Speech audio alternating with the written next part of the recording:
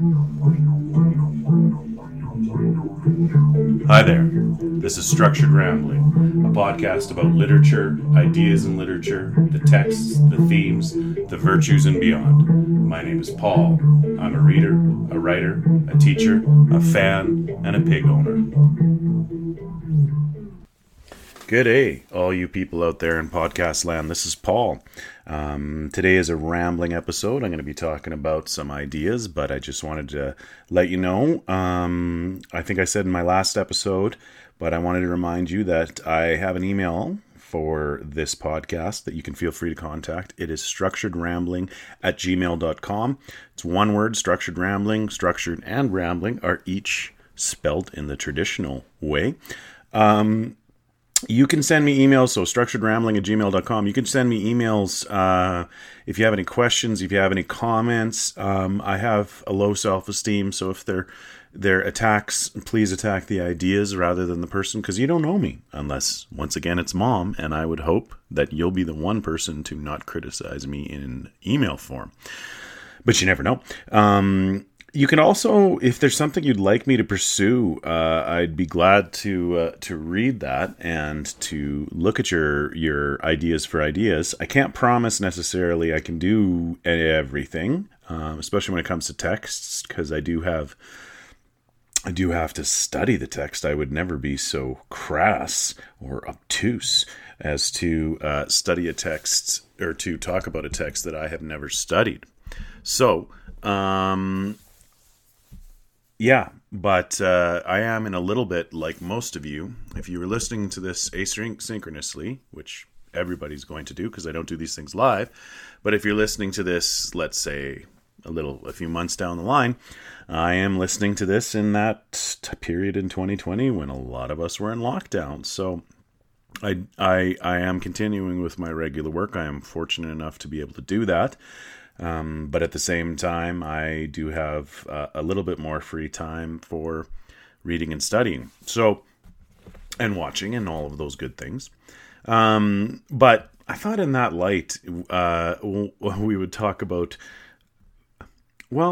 apocalypses, but let me be specific. So when I teach creative writing courses, I set down ground rules for the students. I've long discovered that despite it being a course for creativity, with many people, and especially young people who are discovering their voices, discovering their styles, discovering their interests, imitation and cliche can appear.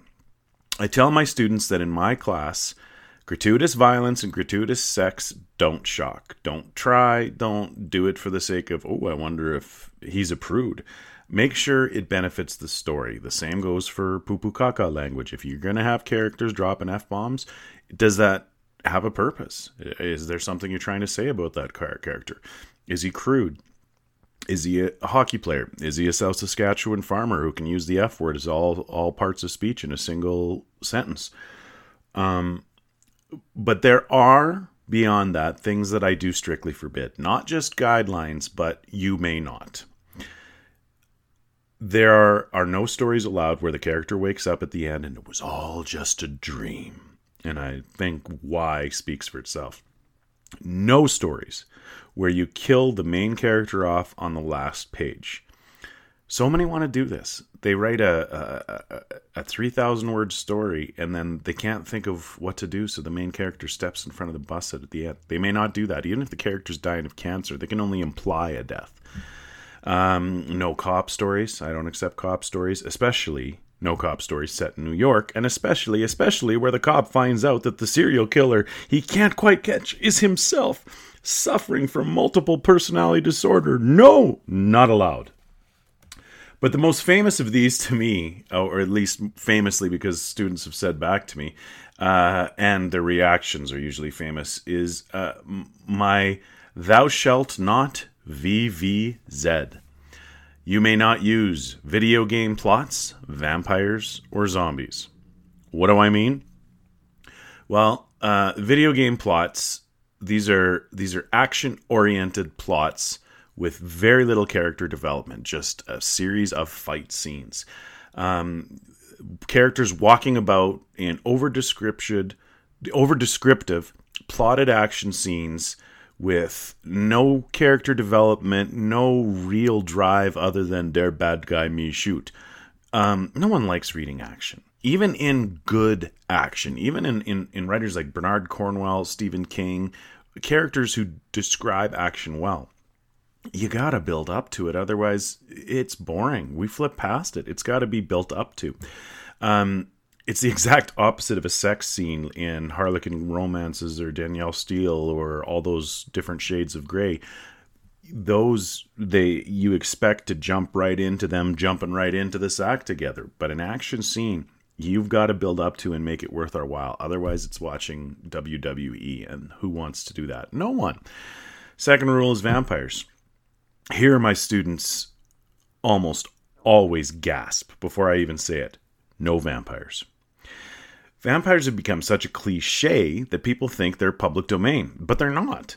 Modern vampires belong to Bram Stoker. Sure, he doesn't have a copyright on it, and sure, he was working off the concept of Eastern European folklore, but his source material is out there, and it belongs to him.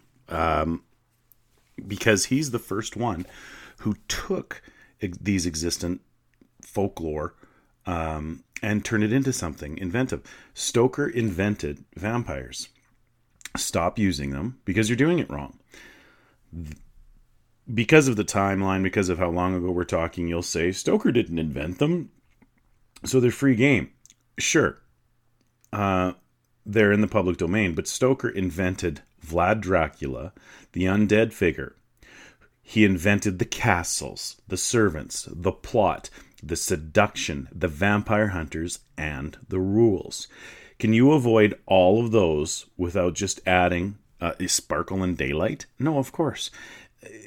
Find me a vampire story where they're not even aristocratic. Even the Anne Rice ones have to have them behave like aristocrats, just Southern aristocrats. Consider, Stoker wrote vampires so he could write about sex in Victorian England. It was an Irish writer protesting the prudishness of England in his prose.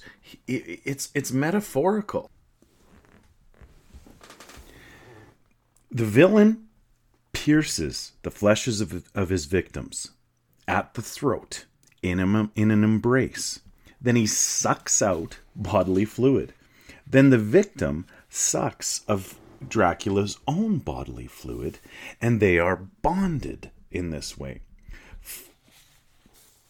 It only happens at night. Like, do I have to draw you a picture? Why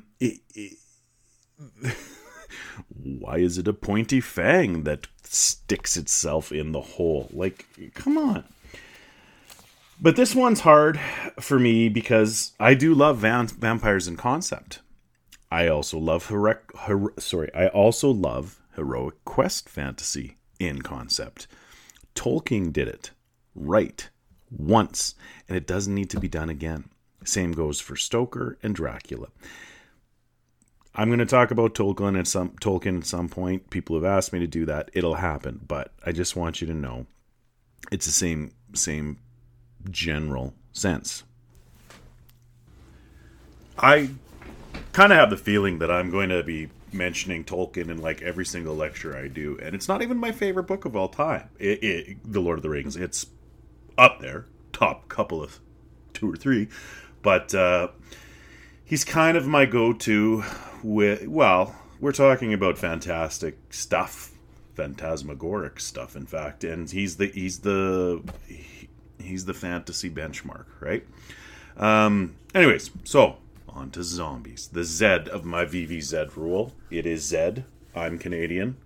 I'm proudly Canadian, and there are so few things we have that set us apart as proud Canadians, and Z is one of them. I must confess, I used to really, truly love zombie films. Briefly. It all started in about 2003. I watched 28 Days Later with a friend of mine, a film buff.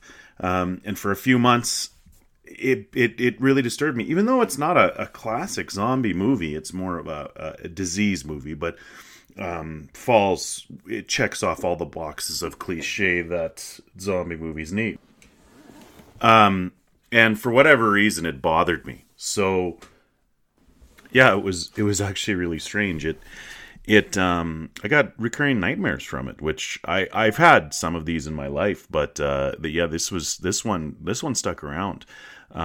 These recurring zombie apocalypse nightmares, to the point where I started waking up and looking out the window until I saw a car drive by, confirming that the world hadn't ended. My girlfriend at the time, who's now my wife, was living in a different city, and there were a couple times I called her in ridiculous hours just to be sure everything was still going on. That she married me is my daily surprise and wonder. It didn't last long, because every generation goes through a period of inundation with zombie fiction and zombie films. Why? Because it's fiction for the lazy. The historical significance of zombies is less important than that of vampires. There were these revenants in Eastern Europe. Seriously, what goes on in Romania? And the voodoo folklore of Jamaica, Africa has some of it. But the thing about zombie plagues is it takes a world that is too complicated for people to deal with and simplifies it. It just takes out all of the complications that we deal with in our lives, and it breaks it down to cavemen again, survival and food. We are aiming at just those things. The strong rule, the weak die, everything's out to kill you. Weaponry is essential. Having abilities of the mind is useless. This is about manliness, toughness, and survival. Give me a break. The world is too complicated and confusing for these people. I don't mean to criticize the creators, but people who resort to zombie fiction generally, like I said, they are lazy. You can't punch feelings. You can't shoot existentialism. So they push the reset button and get rid of anything that complicates the world. How lazy is it that 90% of these tales don't even bother to put in the work to explain how the plague even started? A lot of the times it jumps into in medias res, in the middle of things where it's already going on and no explanation is given. Sure, they might not find it out, but it's also an excuse to skip the explanation. It's an excuse to be lazier, and you're leaning towards my rule about action-based plots. It's a virus, in quotation marks, a scientific experiment gone wrong, or a freaking cloud. A cloud. None of these things are rational. Then it's fast forward to where breaking into your neighbor's home and shooting him in the face has no consequences. In fact, it's the right manly thing to do. Unless you're a woman, in which case, make sure you double tap that revenant in a post-apocalyptic outfit that's so revealing it'd make Lady Gaga blush. So, if vampires are a metaphor for sex, which they are, then zombies are a metaphor for death. Relentless, lingering, always coming. And it doesn't have to rush. I'm not going to wade into the hair-splitting nerdisms, but for my 2 cents, zombies don't run. They are a metaphor and so should be left alone. People who want to use them want to interpret them literally, give them rules, and then pretend they're not ripping off someone else's ideas.